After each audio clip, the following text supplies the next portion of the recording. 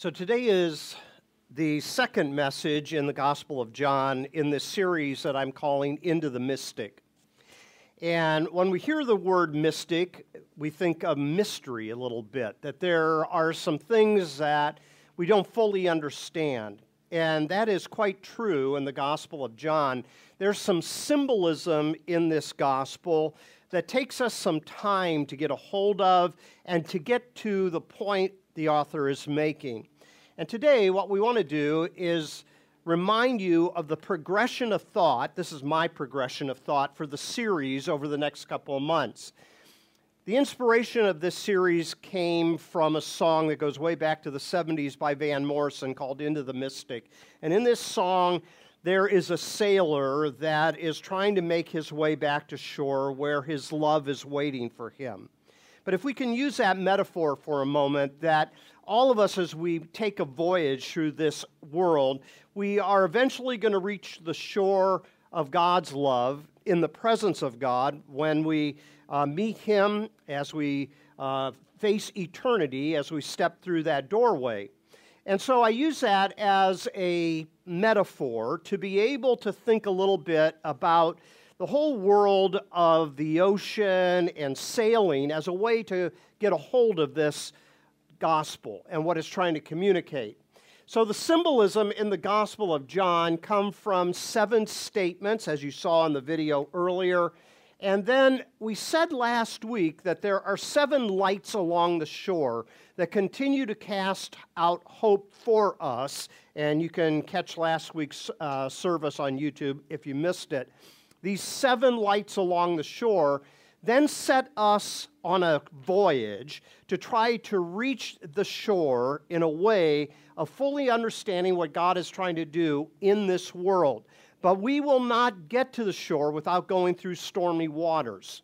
And then finally, we will make a safe arrival because this is the God who is mighty to save. So the purpose of this book, as we said last week, is Jesus did these signs in the presence of His disciples so that we might believe that Jesus is the Messiah, the Son of God, and that through believing we may have life in His name. When you read the term eternal life in the Gospel of John, it's not talking about life after we take our last breath. It is talking about a life that begins now, that extends on in to the ages to come.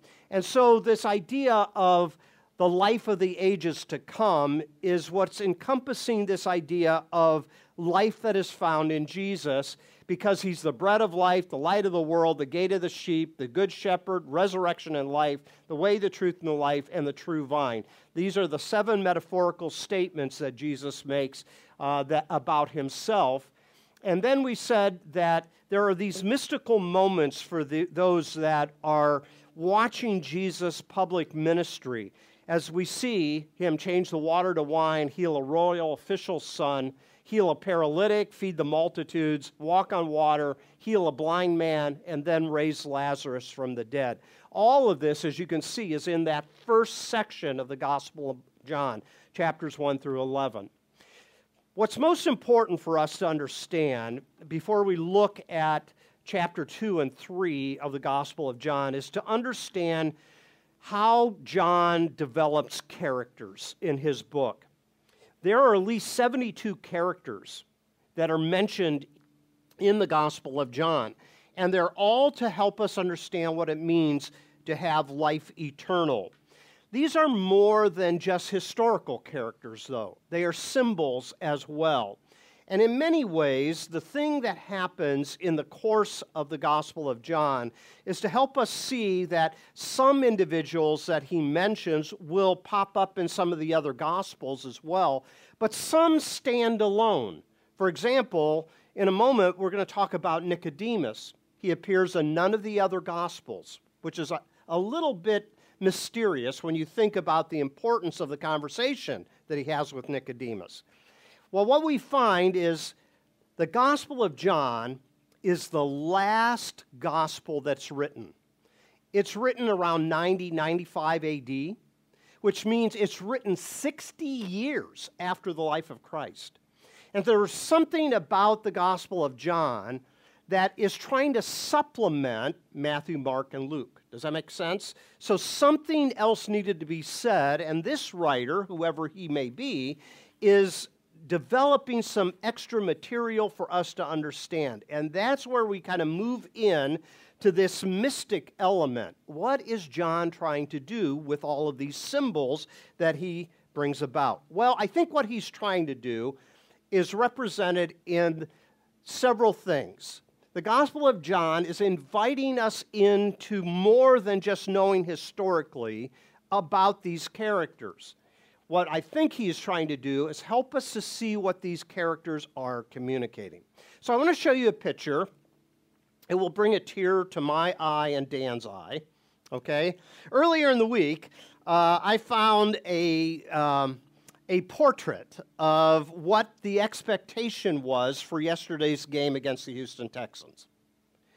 And we all know how that bottom fell out, right? Well, take a look at these. So earlier in the week here, okay, that's symbolism.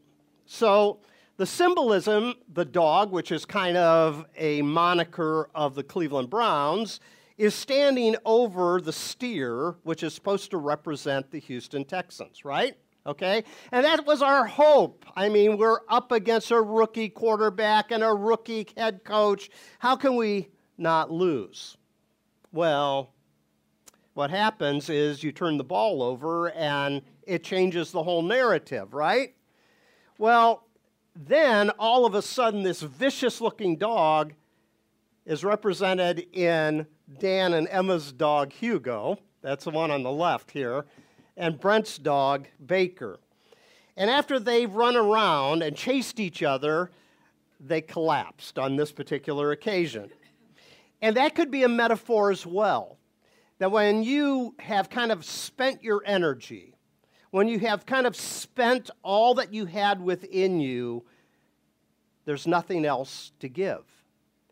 And I think what we find is this is a story of two football teams with a number of different players on the offense and the defense, but the symbolism says something. This inspires hope, and this inspires what? Disappointment. Again, we've been let down, that type of thing, but there's always next year.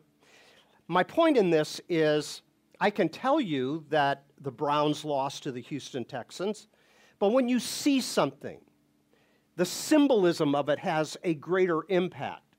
I will venture to say this will probably be the only thing you'll remember about this sermon this morning because it's visual. I have found that after 35 years of ministry that when a pastor stands up to speak, if you ask a person what he talked about by Wednesday, they've already forgotten.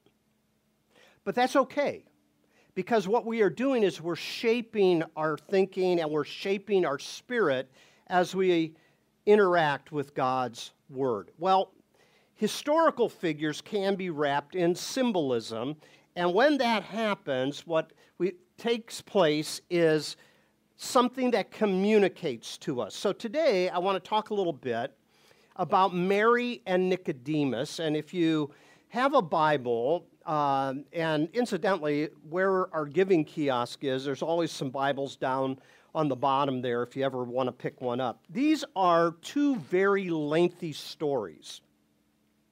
But these stories are communicating something very important that is apropos for our life here in the 21st century. And hopefully by the end of this message you will see that. So the first story is of Mary, the mother of Jesus. And she has been invited to a wedding. And as she has been invited to a wedding, we all know the story that the wine runs out. So here's what happens. This particular story is a setup with a hinge in the middle. Mary, the mother of Jesus, comes to Jesus and tells Jesus the couple has run out of wine. And then the next paragraph tells us about Jesus entering into the temple and throwing over the tables of the money changers. That's curious because in the other Gospels, the cleansing of the temple doesn't come until the end of his ministry. Here it occurs very early in the Gospel of John. Why? Because it's a setup for us to understand that the religious zealots that are represented in a person by the name of Nicodemus is the next paragraph that follows, and this important conversation that takes place between Jesus and Nicodemus is, if you want to enter into the kingdom of God, you must be, what? Born again, which is another phrase that only appears in this gospel. You don't find it in the other three gospels. So you have a unique miracle, the changing of the water to wine, that doesn't appear in any of the other gospels. You have a cleansing of the temple that is pushed to the beginning of the book rather than being the impetus that angers the religious authorities that puts Jesus on the cross later in the other three gospels. And then this conversation with Nicodemus, this teacher, this rabbi, that comes to Jesus at night and talks about how to have eternal life. Well, let's go back to this story about Mary for a moment. So in John chapter 2, the way John begins is kind of helping us see a setup that symbolizes what's happening in the ministry of Jesus. Listen, it says on the third day, there was a wedding in Cana of Galilee, and the mother of Jesus was there, and Jesus and his disciples had been invited to the wedding. And when the wine gave out, the mother of Jesus said to him, "They have no wine." And Jesus said to her, "Woman, what concern is that to you and to me? My hour has not yet come." His mother said to the servants, "Do whatever he tells you." Now standing there were 6 stone water jars for the Jewish rites of purification, each holding 20 or 30 gallons. And Jesus said to them, "Fill the jars with water," and they filled them up to the brim. And he said to them, "Now draw some out and take it to the chief steward." So they took it, and when the steward tasted the water that had become wine and did not know where it came from, though the servants who had drawn the water knew, the steward called to the bridegroom and said to him, "Everyone serves the good wine first, and then the inferior wine after the guests have become drunk. But you have kept the good wine until now." And Jesus did this, the first of his signs in Cana of Galilee, and revealed his glory, and his disciples believed in him. Now, what happens in this is quite interesting. If you paid attention to the way the story unfolds, it's the third day. That becomes a theme in the Gospel of John that eventually leads to the resurrection of Jesus on the third day after he's crucified. Secondly, he says to his mother, "My hour has not yet come." Why are you asking me to do this? My hour has not yet come. Fast forward in the gospel, the other time the word hour is used is when he is hanging on the cross, and the author says that the hour had come for Jesus to display his glory. So there's themes that are tucked in here. And then another one, there were 6 stone water jars for Jewish rites of purification. The Jews had all of these rituals that they went through, and one of them was not for cleanliness purposes, but for the idea of ceremonial purification. They would wash their hands as a way of saying that they are getting rid of all the impurities, and they are kosher, if you will, in the eyes of God. So here what we find taking place is Mary asked Jesus to provide more wine. And then there are these 6 stone water jars for Jewish purification. Jesus tells his disciples to fill them with water, and the water is changed to wine. And then the steward says, "You have saved the best wine till now." until now. All of this is symbolism. Did it happen historically? Probably, but there's more to it than that. It's interesting the way the other Gospels present Mary. Mary, in the Gospel of Mark, the first Gospel that is written, nothing is told of the birth narrative. Nothing is told of the virgin conception. The only thing we're told in the Gospel of Mark about Mary is that when the opposition began to push back on Jesus, she tried to intervene, and you can read this in Mark chapter 3. She tried to intervene by saying, don't pay any attention to Jesus. He's out of his mind. His family said he's out of his mind. Now, when we think about that, they might have thought that the claims that he was making about himself was outrageous, right? Or that might have been a way of intervention.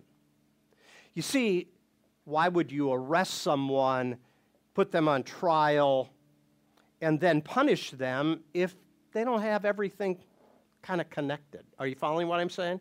So when I was growing up, there was a boy in our neighborhood.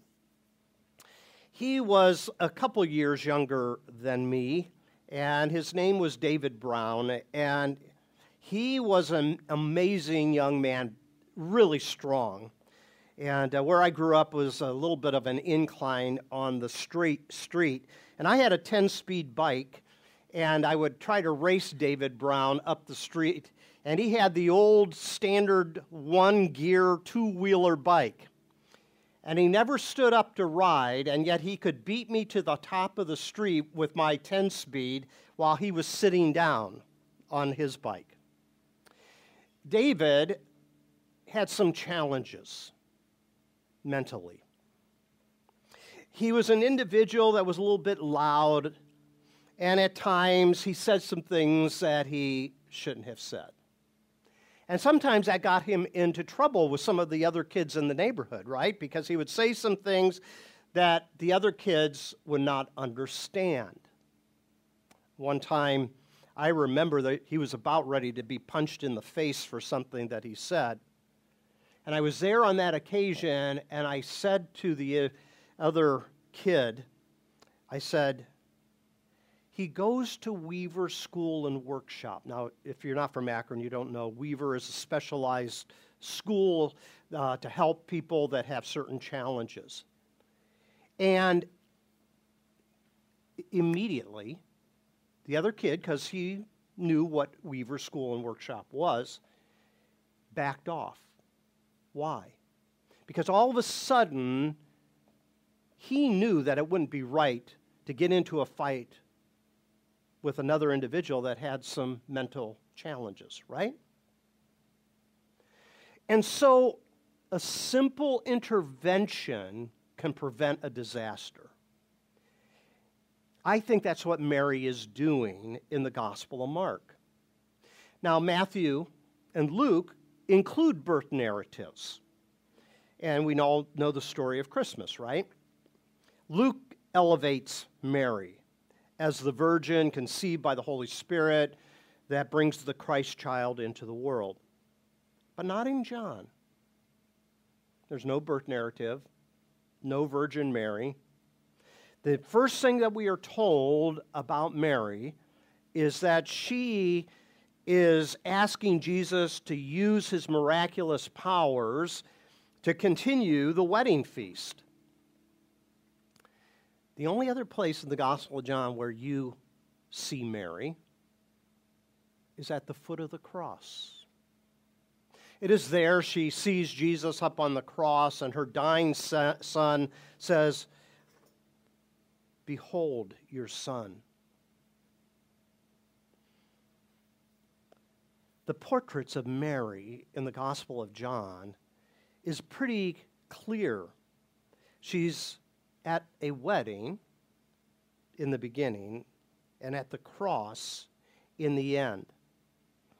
And it is there that we see that Mary is kind of a transitional character symbolically. You see, everything that's in the Gospel of John's account of the wedding at Cana indicates that there's a transition that is coming. This transition that moves away from Judaism and the birth of Christianity. And so what we find is the miracle of the changing of the water is symbolized in these 6 stone water vessels that are used for Jewish purification. This story is not told in any of the other Gospels as well. So what we find here is a revelation that the hour that points ultimately to the cross that's going to transition from Judaism to Christianity is the ultimate sacrifice of Jesus upon the cross. The wine is the best yet. Now that's an interesting comment. Usually people serve all the inferior wine early, the best wine early, and save the inferior after they're drunk for later. But not here. You have saved the best wine until now. The implication is Jesus is the best wine. You could taste this experience with God through Judaism and all that it represents, but new wine is available, and not only available, but in abundance. These 6 stone water jars contained about 150 gallons of wine. Wow, it's quite abundant, isn't it? Mary is a transitional character in the book of John, and she is dramatically communicating to us through sign and symbol that there is a new era of God's work in the world. The miracle symbolizes that things can change for the better, but only if we do what Jesus says. Notice the disciples, they could have pushed back on Jesus. Jesus says, hey, fill those with water. Why? They could have pushed back and said, that doesn't make any sense. The party's already begun. We've already went through all the ritual rites of purification. Why? And yet they do. They follow the lead of Jesus and they fill these water vessels. And here we see a transition taking place because they were willing to do what Jesus asked. So tomorrow is Dr. Martin Luther King Day. And in many ways, this miracle symbolizes that things can change, things can get better, things can certainly be enjoyed, but often it takes a period of time, and often we have to do what Jesus is asking us to do. The change came only after the disciples did what Jesus asked, and the world will not change until we do what Jesus asked, to love our neighbor as ourselves. The blessings and the abundance of God's love upon all mankind is available to all, but we are the ones that help serve it. We are the ones that help carry out this great call to God's love in the world. So we go back and we see now this hinge. I won't read that.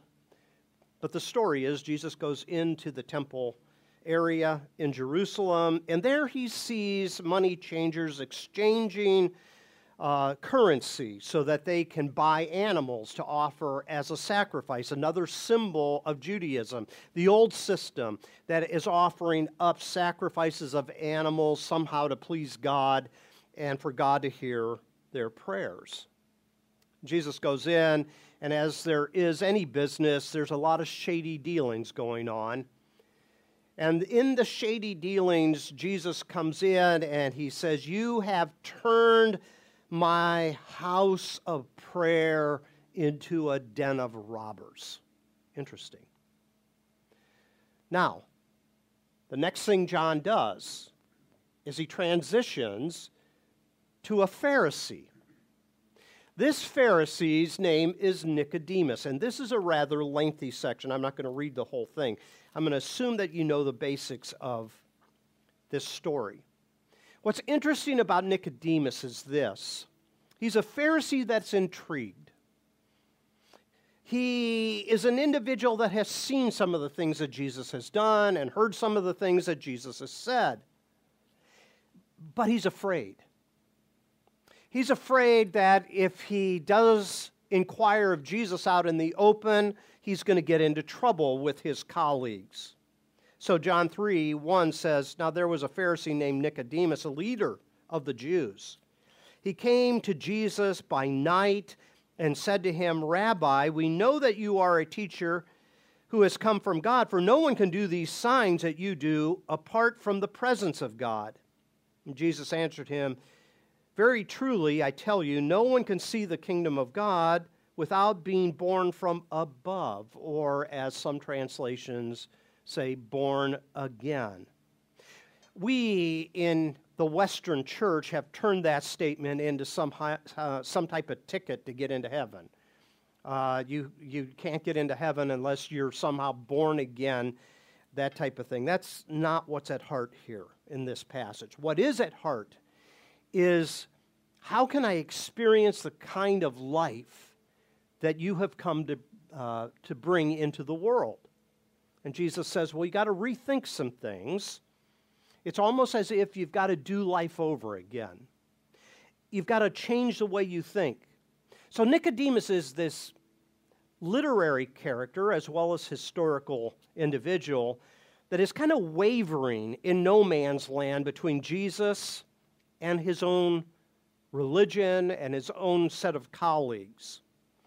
He could lose a lot if he became a disciple of Jesus. So he comes at night, and in this strange introduction to him, what we find is Jesus begins to set this Pharisee up to rethink all that he has thought about his own religion, to contrast the old with the new, old wine, new wine, as we've just seen.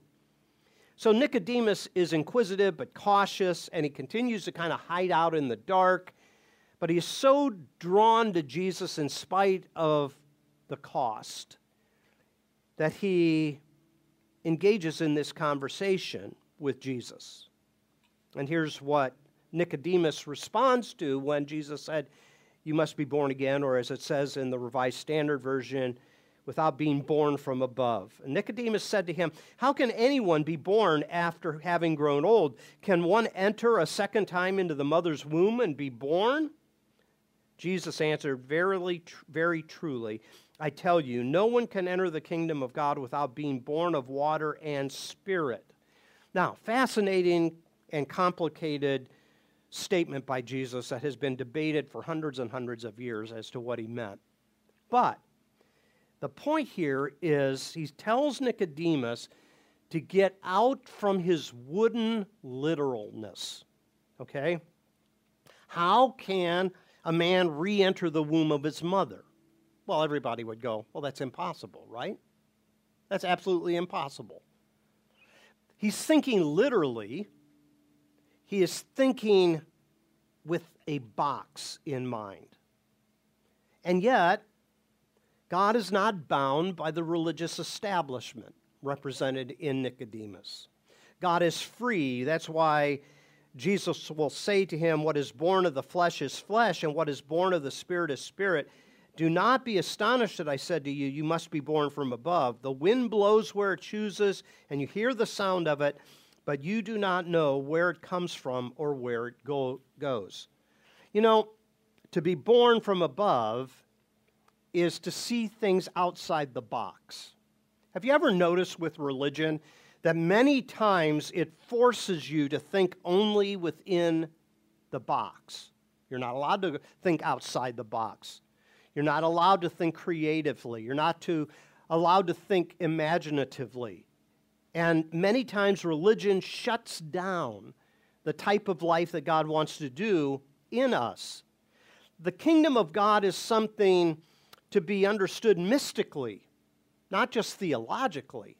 And so we move into the mystic and we take this voyage to hear the words of Jesus in his conversation with Nicodemus. And even though Nicodemus understands these things woodenly and literally, we are to move beyond wooden literalism to what is Spirit empowering. And to be born of the Spirit is to step into a new dimension of what it means to be human beings. It's the Spirit that changes us and molds us. And we should not presume that our initial thoughts about God are always correct. As we take this voyage into the mystic, as we continue to learn and as we continue to grow, our understanding of God changes, doesn't it? And as we move into that, all of a sudden, what helped us, religion, we are all born into this journey toward God through someone or something that planted the seeds, but it shouldn't prevent continued growth. It shouldn't prevent continued understanding. To be born again, you have to take the risk of being born again. What I mean by that, none of our thoughts completely capture an accurate understanding of God. And so we continue on this voyage with new insights, remembering there are lights along the shoreway, last week's message, that helps us to understand who God is and what he is like. So Nicodemus is considering new possibilities, but he's not quite ready to proceed. He will make that journey, though. The next time we meet him in the Gospel of John, he too is at the foot of the cross. Mary and Nicodemus both find themselves at the foot of the cross, and they look upon Christ, and they see the power of love and forgiveness when Jesus says, "Forgive them. They don't know what they're doing." Ignorant people, right? So they take Jesus down off the cross. There's a man by the name of Joseph of Arimathea, another character in the Gospel of John, that provides a gravesite for Jesus. But who is there to provide the spices for this one that is going to be placed into the tomb? Nicodemus. He's come out of the shadows. He met Jesus in the dark, but he's stepping out of the shadows. And finally, we see someone that's beginning to take the journey to fully embody what it means to be human, what it means to see God as a God of love, to see other people as being made in the image of God and carrying forth the qualities of human experience that can help us all. Nicodemus